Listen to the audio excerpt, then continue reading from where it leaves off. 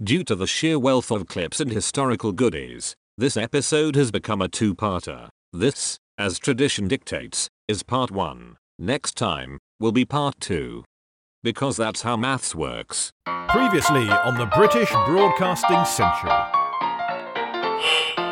In May 1922, Britain has 3 plucky radio stations: Marconi's 2MT Writtle, Marconi's 2LO London, and Metropolitan Vickers 2ZY Manchester.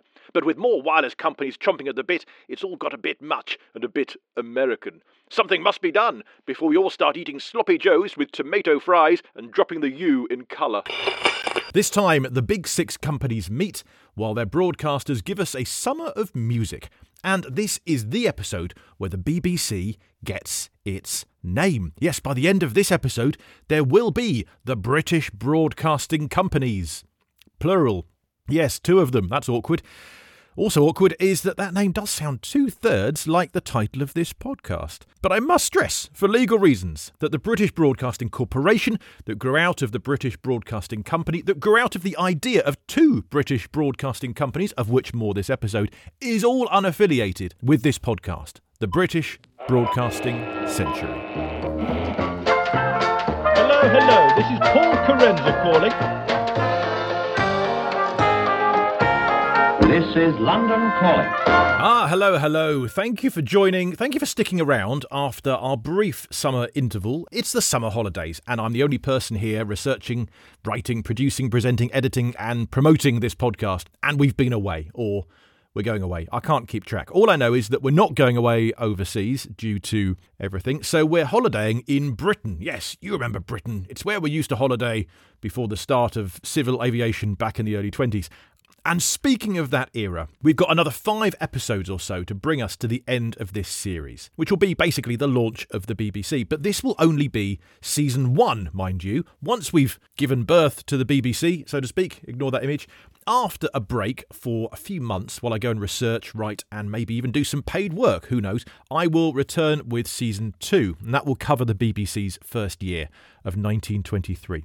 And hey, if you fancy turning this podcast into paid work of a sort rather than, costs me to host it, feel free. Patreon.com or Ko-fi.com, that's ko-fi.com. Both have links in the show notes if you fancy helping us out. A huge thank you to those who have, those who do, and those who will do, which could be you.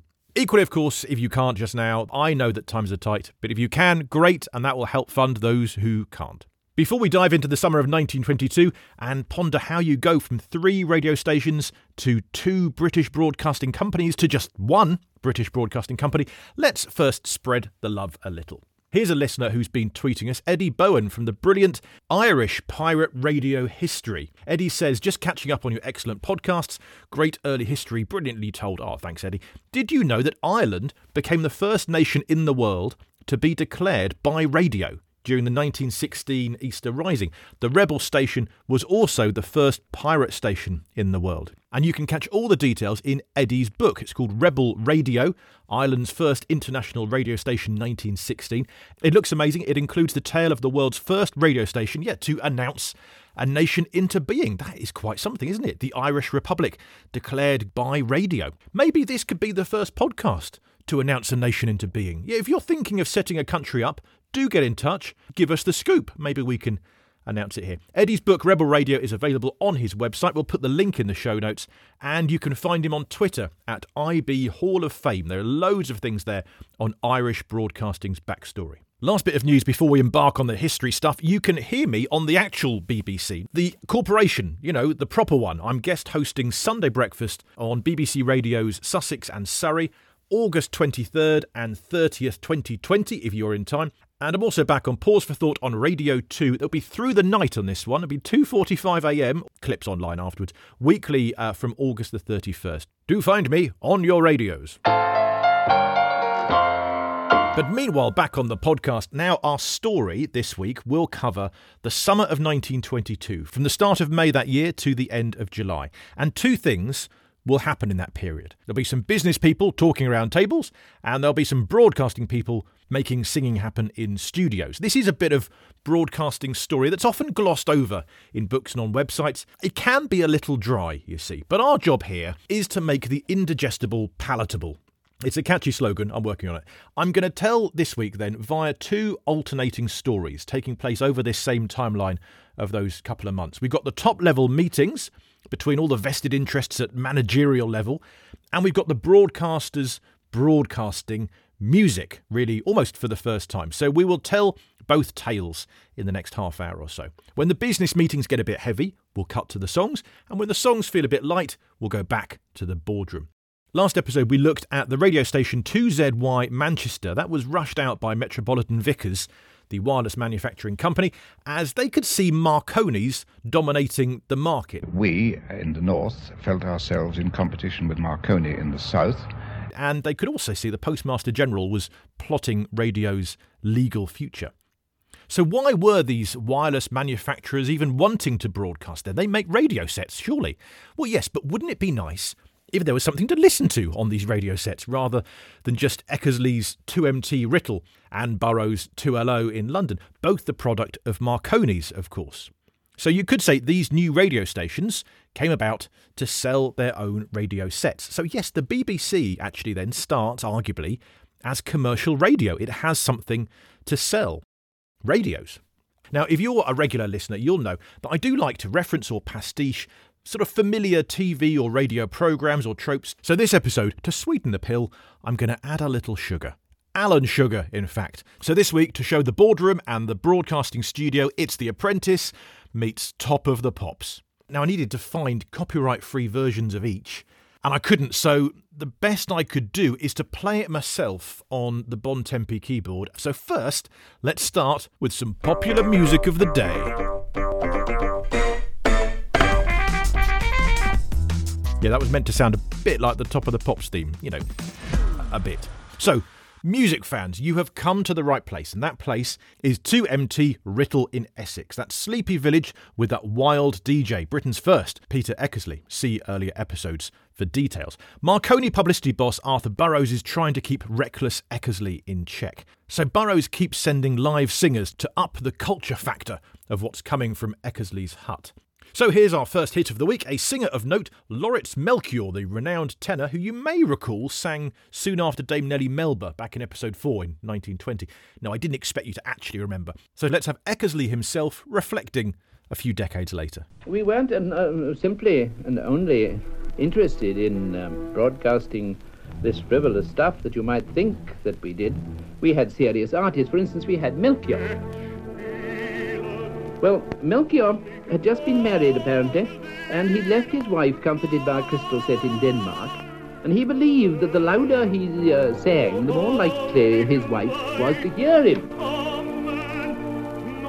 So, when the opening bars were played, he sucked in his breath, which pulled the windows shut, and he gave a bellow that shut the station down. I remember afterwards he used to wander about the place and say, what's that bust component there? Oh, well, of course, that's part of the Melchior breakdown. Because that thing burst into flame.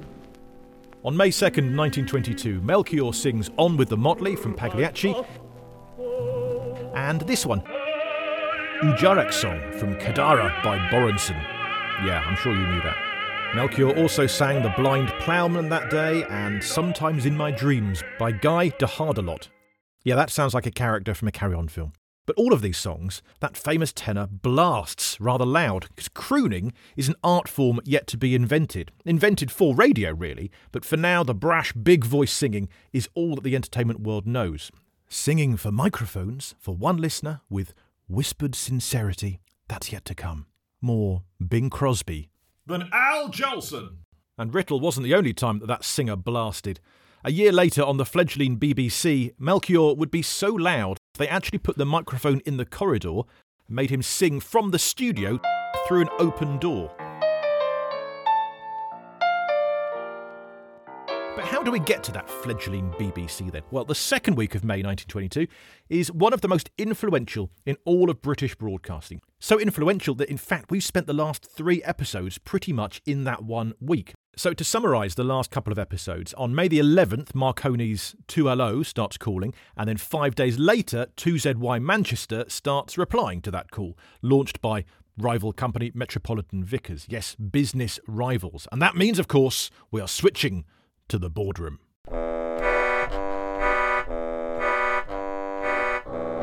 Thank you to my children's Bontempi keyboard for helping create these musical masterworks. The government states at this point that whatever the future for radio, it is restricted to wireless manufacturers only to run it.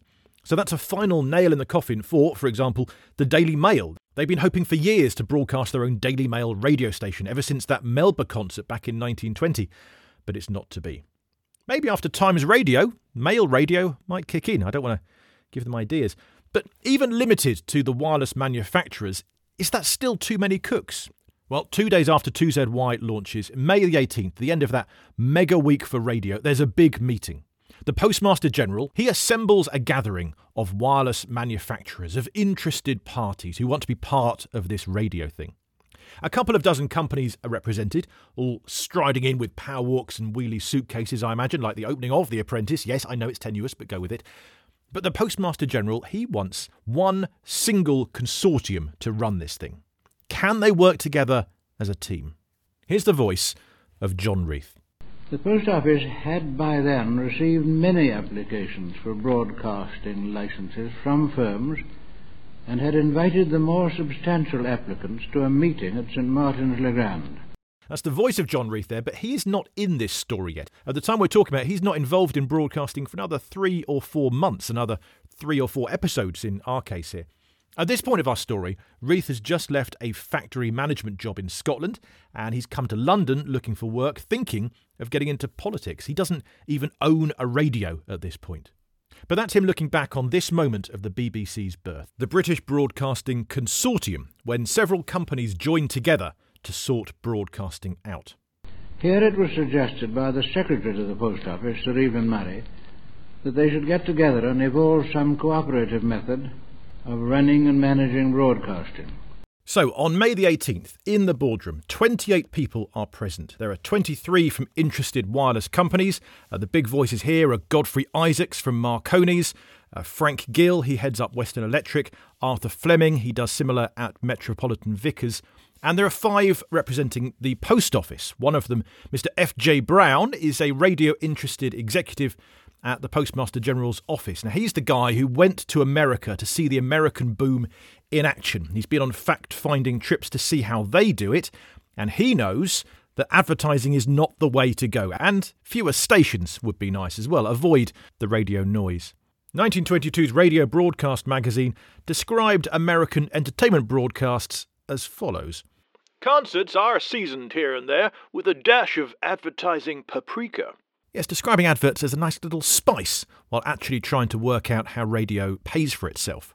In fact, 30 years earlier, back in 1894, there was even a suggestion that advertising could appear on actual records. One promotional statement from the US ad industry read, "Nobody will refuse to listen to a fine song or concert piece if it's interrupted by a modest remark.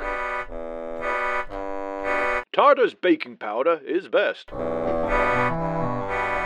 Thankfully, commercial interruptions on gramophone records did not catch on. Still, the American advertising issue is such a biggie that in 1923, when the BBC was all well and set up and they opened new buildings at Savoy Hill, the BBC chairman Lord Gainford actually used his address to have a dig at the American addiction to advertising. Here's that clip. Last year, the manufacturers of wireless apparatus met together by invitation of the Post Office, as it was realized that broadcasting would have to be controlled by one broadcasting authority if the chaos which today is so obvious in America were to be avoided here. I want you to understand that in addition to trying to protect our 600 manufacturing members, we have never lost sight of the interests of the general public. So anyway, we're getting ahead of ourselves. Back in May the 18th, at that meeting, Sir Evelyn Murray, Secretary of the Post Office, he's running the show. He's like our Lord Sugar, I suppose. He pops up now and then, just to say who's hired, but really he's going to let the wireless manufacturers get on with the task at hand. So Sir Evelyn Murray addresses the meeting and simply says, "This ain't America. Work together or not at all." "You're fired. With enthusiasm." Now, none of the 23 wireless manufacturers queries the no advertising rule. They all accept that as a given. Some of them query at this meeting the no news rule that the Postmaster General's office wants to impose. You know, they don't want to annoy the newspapers. But the wireless groups would quite like to broadcast a bit of news. A lot of them also debate the whole monopoly versus competition dilemma. If you avoid the American free-for-all by having, say, one broadcaster, then that's probably going to be Marconi's because they are streets ahead. Marconi's own pretty much all the radio patents, 152 for Radio Kit alone, and they've got no plans to share them. You cannot build a transmitter without Marconi's. And yet the Postmaster General won't allow Marconi's to have all the licenses. We can't have a monopoly, but we can't have America. So how do you have one company but include everybody else? Well, Sir Evelyn Murray says at the end of this process, one of you will get a licence. Or maybe two of you. Well, one or two groups working together. The Postmaster General has said he will tolerate one or two broadcasting networks, but he would really quite like just one. But yeah, for a while there is a chance of two British broadcasting companies. Perhaps a Marconi network in the south and the Metropolitan Vickers network in the north, with other wireless companies picking a side. Well, Sir Evelyn Murray from the Post Office, he answers no questions at the meeting. He just says, get on with it then, and he strides out like Alan Sugar. Oh, and I'll see you back in the boardroom in a few days. Or weeks. Or months. Meanwhile, over in music, the same day as that meeting, there's a singer called Nora Scott, and she's performing at 2MT Writtle, which is still broadcasting 15 minutes of telegraphy at the start of every broadcast. Those dots and dashes persist, at least until that week that Nora sings. May the 18th will be the last of the dots and the dashes. Nora Scott is singing songs like When the Dream Is There by everyone's favourite Carry On character, Guy de Hardelot. She sings I Will Not Doubt by Sir Frederick Cowan, I Found a Paradise by Dorothy Foster. These are all songs on the playlist of May the 18th, and that is the last Writtle show to have Morse code. They're embracing a new audience. From now on, Writtle will also start their weekly show on Tuesdays at 8 rather than at 7 to allow for more listeners who are having their tea, and the Wavelength switches next show as well to stop clashing with other signals. And that's right, with no more dots and dashes, the broadcasters are showing no remorse. Oh, ... off. You can work that one out for yourself. 5 days later, May 23rd, the manufacturers assemble. They've picked a location and a chairman, both as neutral as can be. Marconi's offer to host, but no, they meet on less partisan ground. The Institute of Electrical Engineers. It's a building a few doors down from 2LO on the Strand, and that building will one day become the mighty BBC Savoy Hill studio, so this building matters. The chairman too is pretty neutral, it's Frank Gill. He's voted in by the others like a team leader on The Apprentice, yes. He's the chief engineer of Western Electric, and he's pretty influential in this whole process. The day before this big meeting, Mr. Gill writes a note of talking points. What do we call this broadcasting company? And then he poses the question of radio stations not in this scheme. Like 2MT Writtle, which, though it's Marconi's, it's out on a limb. Must they close under this agreement? And the meeting itself of 23 wireless manufacturers, they actually decide that it's best if just the big six meet together. Marconi, General Electric, Metropolitan Vickers, Radio Communication, Western Electric and British Thomson Houston. A smaller committee to consider and prepare a scheme for submission to the general meeting. So those big six, you've got Marconi's, who as we know have 2LO and 2MT. We've got Metrovic, who've got 2ZY in Manchester. We've got RCC, who run that with Metrovic. Got Western Electric, who run this transmitter called 2WP in London. You've got General Electric, they run 5IT in Birmingham. And you've got British Thomson Houston. And they've also got a seventh representative at the smaller committee meeting. Frank Phillips, he represents the other smaller wireless manufacturers. So they are ready to discuss. 2 days later, that small committee meets, and they largely discuss patents at this point. If they're to be one broadcasting company, do they all share the patents? Well, Marconi's are not sure about that.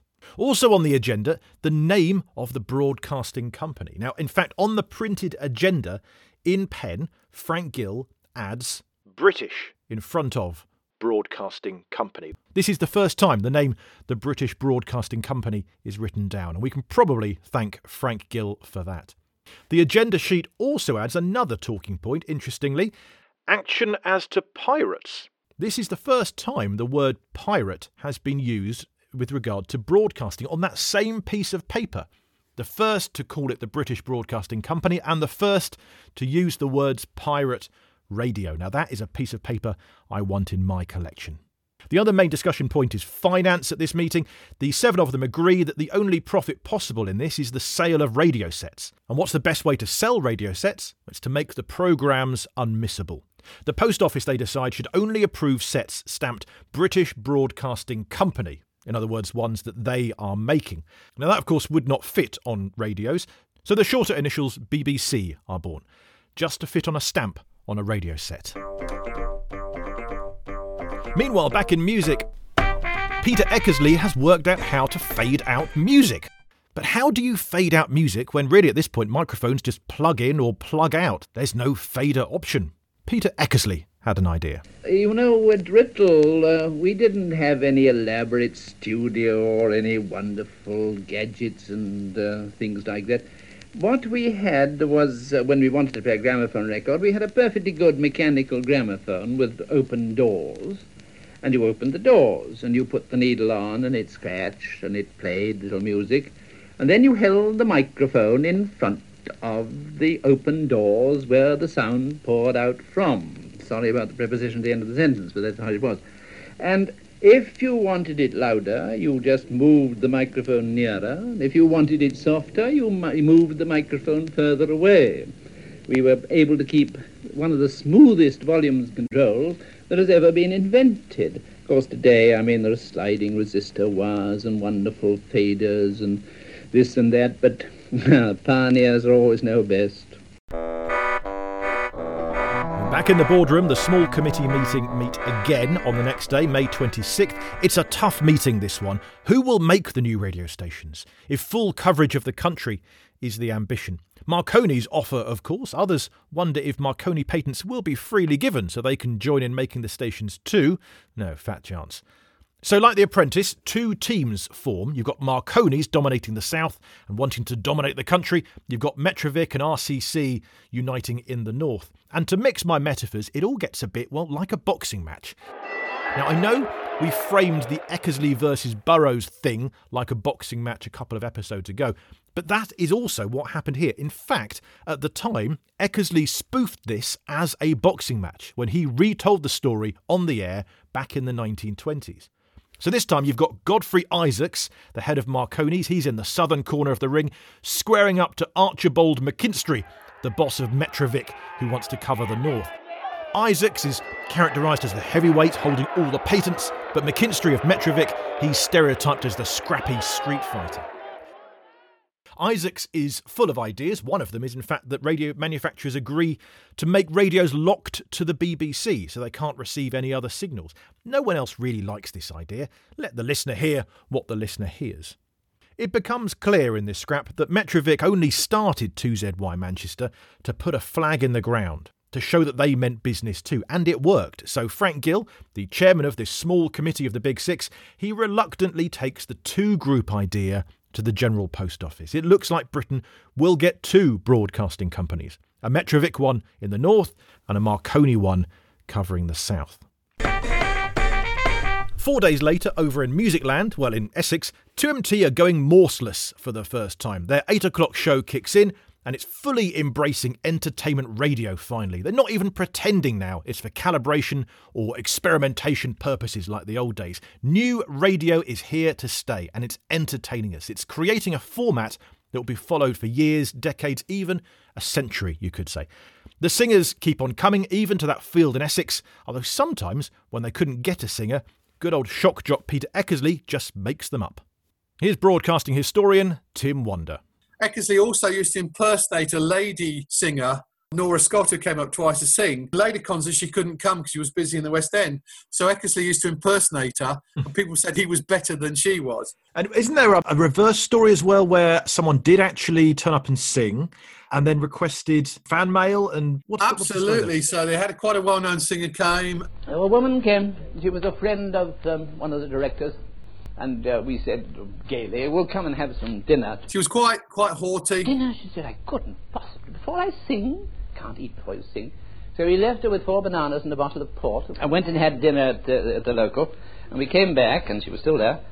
I said, well, what are you going to sing? And she said, "Oh, I'm going to sing some Eruski lullabies." We told her not to make them too Eruski, remembering the audience. And she sang. And she said afterwards, "I believe you get a lot of postcards, don't you, after a performance?" I said, "Oh, yes, we get a lot of postcards." "Could you send them on?" "Oh, yes, of course we send them on." Well, there wasn't one postcard or one letter that didn't say, "Dear Mr. Eckersley, that was the best imitation you've ever done." Which they all found incredibly funny, but I don't think they forwarded them to the lady. The postcards got lost in the post.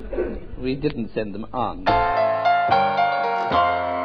We'll pick up the boardroom negotiations in part 2, next time on the British Broadcasting Century podcast. Presented and produced by me, Paul Carenza, with fantastic original music by Will Farmer. Archive clips are in the public domain, being as old as they are, but if you disagree and own any clips, do let us know and we will grovel and humbly take them down. We're very sorry.